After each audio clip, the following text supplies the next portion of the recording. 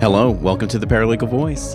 I am recording live on location from the 2019 NALA Conference and Expo in Scottsdale, Arizona. This is Carl Morrison. I am the host of the Paralegal Voice. Of course, today's show is being sponsored by NALA. NALA has been a sponsor for the Paralegal Voice since our very first show. Courtfiling.net, Legal Inc., and ServeNow are also our sponsors, and we truly thank them so much for their generous support. So today, right now, I have before me the lovely Vicki Kunz, ACP. She is past president of NALA, and I'm very honored to be interviewing her today. And I want to say, Vicki, thank you so much for being a guest. Thanks, Carl, for inviting me. It's a great opportunity to still talk a little bit about NALA and the past and the future of the organization. And we're going to get started with what we're going to talk about. But before I jump headfirst into our topic, why don't you tell the listeners a little bit about yourself, a little bit of your background, your experience, so on and so forth. Okay. I have been a paralegal since the early 80s. Found out about NALA about 1986, and we had decided in the state of North Dakota that we wanted to set up our own paralegal organization, and I am a founding member of Western Dakota Association of Legal Assistants. During that time of setting up, heard a lot about the CLA. We had a NALA officer come and talk to us about the organization, and I, of course, volunteered right away to be president so I could get to that NALA conference. That was in 1987 in Philadelphia, so I'm really excited. We're going to be going to Atlantic City next year, and we can fly into Philadelphia. It'll be like full circle for me from kind of the beginning of my NALA career, and it's kind of with me kind of as I'm starting to fade out into the sunset. It's the sunset. It's not completely. You're not going too far away. Yes. And so when I first started going to the NALA conferences, it was really more for the idea of getting the education and learning about NALA. And it was during that time when it was like, wow, I really wanted to be one of those leaders, but I'm from North Dakota. How could that ever happen? Right. Well, of course it can happen, because look at you today. I mean, it can happen to any one of us. So you said you got active in 1987 was yes. when you first joined NALA. Mm-hmm. Yes. And what was the main motivator for you joining then? Education and getting my CLA. So it really was having that certification exam that yes. was like, that's what I want. Yes. What's your background in education in the way of a certificate, degree? Yep. I have about 2.5 years of college, but no degree. I consider my kind of experience in the legal field was kind of just fell into it. Lucky, but just kind of by the school of hard knocks, and had worked for a couple of attorneys who were really good teachers. Right. Back in the 70s and 80s, that's really what we only had for education, was for the attorneys to teach us until the programs all started. Exactly. That's why the CLA, the certification, was so important for me to get. Because it demonstrated to employers, to others, your peers, that you went above and beyond. Yes, it had some credibility. Right, exactly. And it still does have credibility today, absolutely, Yeah. having the certification. My late mother was also she was a legal secretary and then became a paralegal when I was in high school, and sat for the CLA exam and passed it, and then got her specialty and so on and so forth. But I remember her talking about NALA and the importance of the certification exam and how vitally important it was to her and her career. At the time, I was like, I am not going into law. Are you kidding me? Yeah. Forget that. 27 years later, I've been doing paralegal, sort of, very similar to you. Yes. My undergrad's in pre-med and actually started out, I needed a job at the time. I was in college and started working as a runner, and attorney saw the benefit of me and took me under the wings, and the rest is history. So yes. Which is great. And education's great in addition, but having that certification is really, I think, vitally important. I think so too. That's my personal opinion, so take it as what it is. But so you said you were a founding member of Western Dakota Association of Legal Assistants, which is a NALA affiliate. Yes. So what was it like helping start a local affiliate association from the ground up, that grassroots level? It was a hard sell. There was a legal secretaries association that was with NALS. Okay. And some of us were in NALS because it was the only association. And it was like, okay, we are doing more and we need to be able to find each other and provide each other some support. So it was in North Dakota. You've got to remember I think there's 500 attorneys back in the day. There's quite a few more now, but we had to sell to the attorneys that, one, are you going to support us if we start this new organization? And then two, can we get enough of us? And when we started, we made some phone calls, and there were 6 of us sitting in the room and said, we can do this. And within a year, I think we were up to about 20. And I know that maybe they've had as many as 75 to about 85 over the years. And we are really only just the western half of the state of North Dakota. There is one on the eastern half. And they started the eastern half probably a couple years after we did. Okay. We had a lot of support from the Bar Association because of the attorneys that some of us work for. And so we had their support. And the Bar Association, then they really backed us and helped us get the educational opportunities that we needed as well, because we couldn't get all of those within our own small little organization. Right, exactly. Like many of us volunteer leaders out here, typically, many times we don't have the intentions of taking that leadership role on. You probably did not have in your intention of when you started this, or founding member of this association, that, oh my gosh, my intention is to be a leader. That's what I want to do. And you just have that servant's heart, basically. Yes. But somehow, we find, or they find us, the leadership roles find us in an organization. Mm-hmm. So what was your why that you got active at even the local level, but even in the national level, on the national board of NALA? What was the why? What was that? It was the personal growth. When I first started with Wadala, I had been a PTO mom, and I ended up being president because no one wanted to be it back in those days. I worked my way for president there, so it was like when we got involved with Wadala, it's like, okay, I can do this. But I knew when I got to NALA, there's some pretty powerful leaders out there, and I wanted to be one of those. So I watched them. I got to meetings. I saw what they did, kept moving up the chairs, and it was attending one of the NALA meetings about 1989 or 90 when I was asked to serve on a committee. And that president, who's now no longer with us, but when she asked me to be on that committee, she said, you keep asking the right questions. You keep volunteering to be a timekeeper, just trying to get involved. And says, we know that, that you'd be good on a committee. And once I got on a committee, it was like, okay, now I want to be one of them. It was just the opportunities that NALA gave me to learn how to speak in front of other people, how to provide some leadership, be a mentee or a mentor.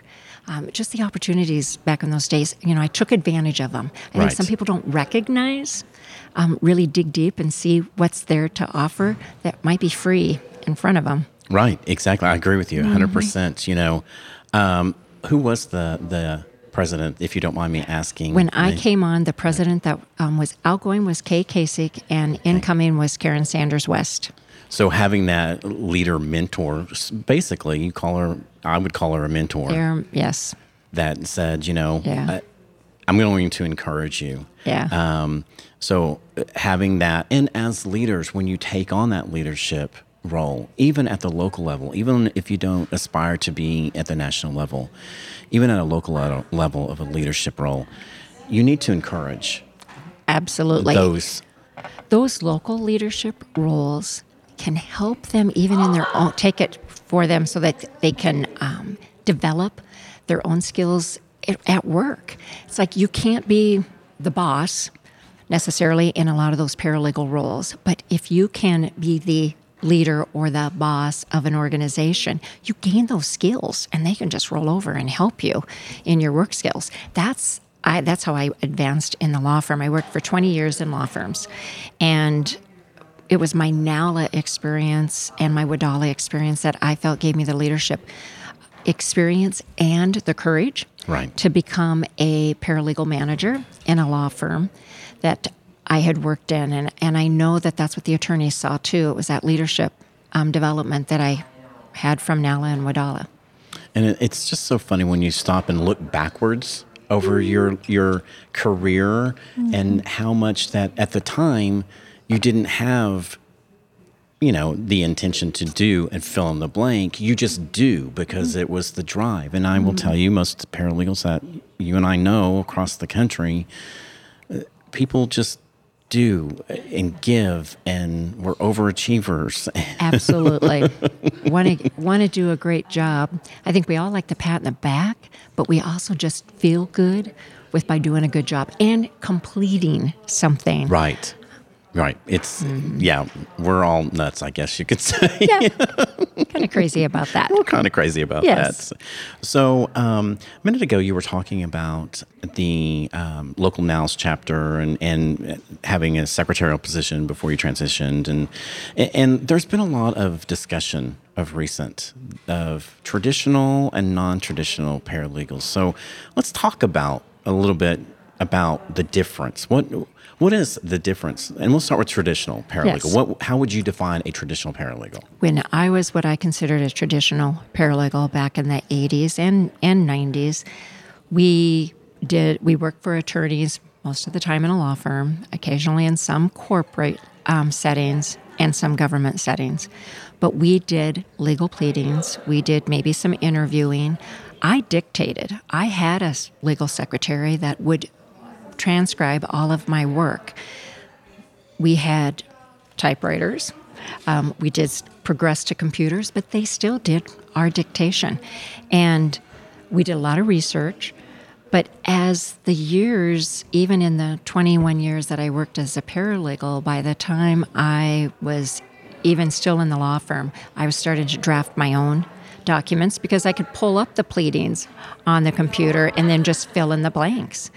And we would have our legal secretaries, which were then starting to think they were more legal assistants. Then they would do a little bit more than the usual transcribing dictation. Right. They were sometimes filling in the blanks a little bit more. So there got to be this gray area between legal assistant and paralegal. And it was when I was president that we started to use paralegal within NALA because it was getting so gray and people were really nervous of what it would do to their career. What I found was happening was that our jobs were changing, our responsibilities were changing, but not still necessarily what the educational requirements were, whether you're a paralegal or a legal assistant. So I listen to some of these young paralegals now, and they get up in the air about, they call themselves a legal assistant, but they don't have the paralegal education. The non-traditional paralegal has now transformed into an even more non-traditional paralegal, if you say, because we need the paralegal background, the paralegal education and or credentials. Right. But jobs, years ago, you had doctors, lawyers, teachers, nurses. Now we've got job descriptions. Now we have risk managers. We have fraud analysts. There's so many different jobs that paralegal education or credentials is a requirement, but they're not called a paralegal. So these non-traditional jobs they're all over out there. And we as paralegals, especially these young ones, they need to be reinventing themselves, looking at those jobs out there, seeing what a paralegal education will get them, and not worry so much whether they're a paralegal or if somebody else is calling them a legal assistant. Set themselves apart with their education and that credential. I'm sitting here and I'm just like, yes, hallelujah, because it is. Me personally, and how I have evolved and progressed as a paralegal. Now, the company that I work for, the gaming hospitality industry, I'm now the manager of legal services. And because in the corporate arena, the role of a paralegal is evolving. And there's a whole new industry called legal operations out there. Mm-hmm. I attended it's an organization called CLOC, C-L-O-C, and it's a consortium of legal operations. Now I'm totally blanking out. Consortium, Anyway, it's legal operations. It's clock. Look it up, clock.org. And it's this exactly what you're talking about, that there are roles out there. And I met at this particular conference just recently that were paralegals, are paralegals. They have the paralegal background. They've transitioned into these legal operation positions. And it's because they're doing, whether it be managing and overseeing a legal department's a particular project, e-discovery, case management software, managing outside counsel. There's this whole industry, and a lot of paralegals, that is a path, a career path to go to. It's no longer just going to be called a paralegal. Like you, I evolved. I recognize that I still have a lot of years left of work life ahead of me. And if I want to stay ahead of the game, if I want to stay, on the forefront of what's going on, I got to make sure that I evolve with my industry and not just sit back and just go, okay, I'm a certified paralegal and that's all I need to be. I bet you see in your industry too, contract administrators. That's a really good example that we have contract administrators in many of our companies. We have over 60 companies in the corporation that I belong to. And they would hire contract administrators, and one of their requirements would be either they need to be a lawyer or they need to be a paralegal. And they didn't have the paralegal title. Now, maybe if they had a attorney background, they maybe have gotten paid a little bit more, but it would have been only because they had more education, more experience. They still would fall within that salary range. Right. Paralegals could get paid as much as somebody who came in with a law degree. Right. Exactly right. And it's about recognizing that there are traditional, non-traditional roles, and don't pigeonhole yourself as a paralegal. Absolutely. There's a lot of opportunity, I think, in today's world that you can get into the insurance industry. Right. I work for, a publicly traded company, so as a risk manager, and really invented. We knew we needed a risk management department, but what did we need? And they pulled me in because of my litigation background to help on the insurance defense work. But I also knew bad faith, and so I was able to use that and ended up eventually creating the risk manager position for myself. Vicki, you and I could sit here and I think talk for like the next 2 hours. I think I need to have you on and we elaborate more on some of these roles that are out there, because I think it would be very informative for the listeners to understand that, especially students that listen to the show and, have a core solid paralegal education background and think, I can only work in a law firm and I can only do this. There's many different opportunities out there for a paralegal to evolve and change and not just stay in one little area. You got to keep growing and evolving, I think. That's my personal opinion. Yeah, nope, I totally agree with you. I mean, they've got to explore, they've got to invent, they have to, kind of seek, and they'll find the reward. To me, we're in exciting times for our industry because there's so much on the horizon and law is changing. Yeah. The law itself does not change, but the industry and how law is provided and serviced is evolving. Absolutely. So I always have to have a fun question. Okay. So here's my fun question. If you could be food or a meal, like a whole meal, or even just a simple one piece of fruit or vegetable or whatever, but a food item, what would you be and why? I would probably be asparagus. I love asparagus. Do you? Okay, Vicki, I love you then. While they are lean and mean most of the time, but they've got an unusual taste. They do. It kind of has to be acquired.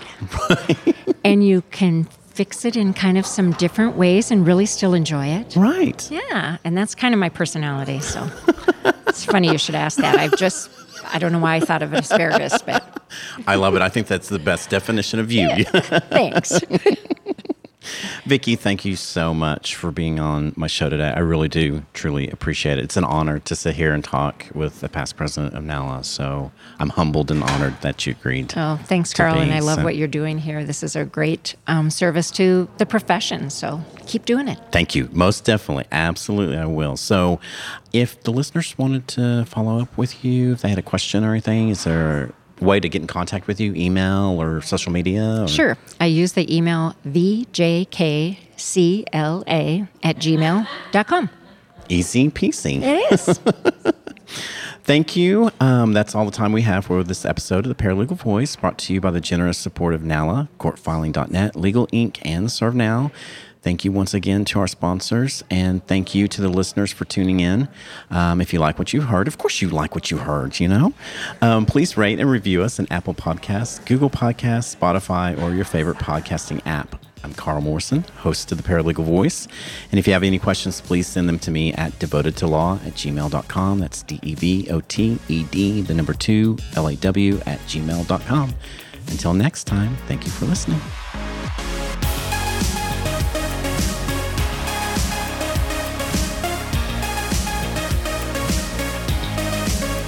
The views expressed by the participants of this program are their own and do not represent the views of, nor are they endorsed by Legal Talk Network, its officers, directors, employees, agents, representatives, shareholders, or subsidiaries.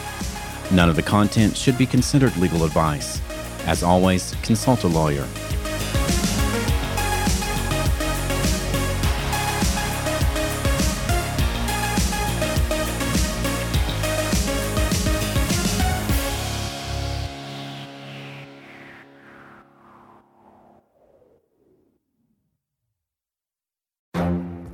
The Lunch Hour Legal Marketing Podcast, your resource for the tips and tactical advice you need to grow your business. Plus, keep up with the news and commentary you crave to stay one step ahead. It's hosted by me, Guy Sakalakis. And me, Conrad Som.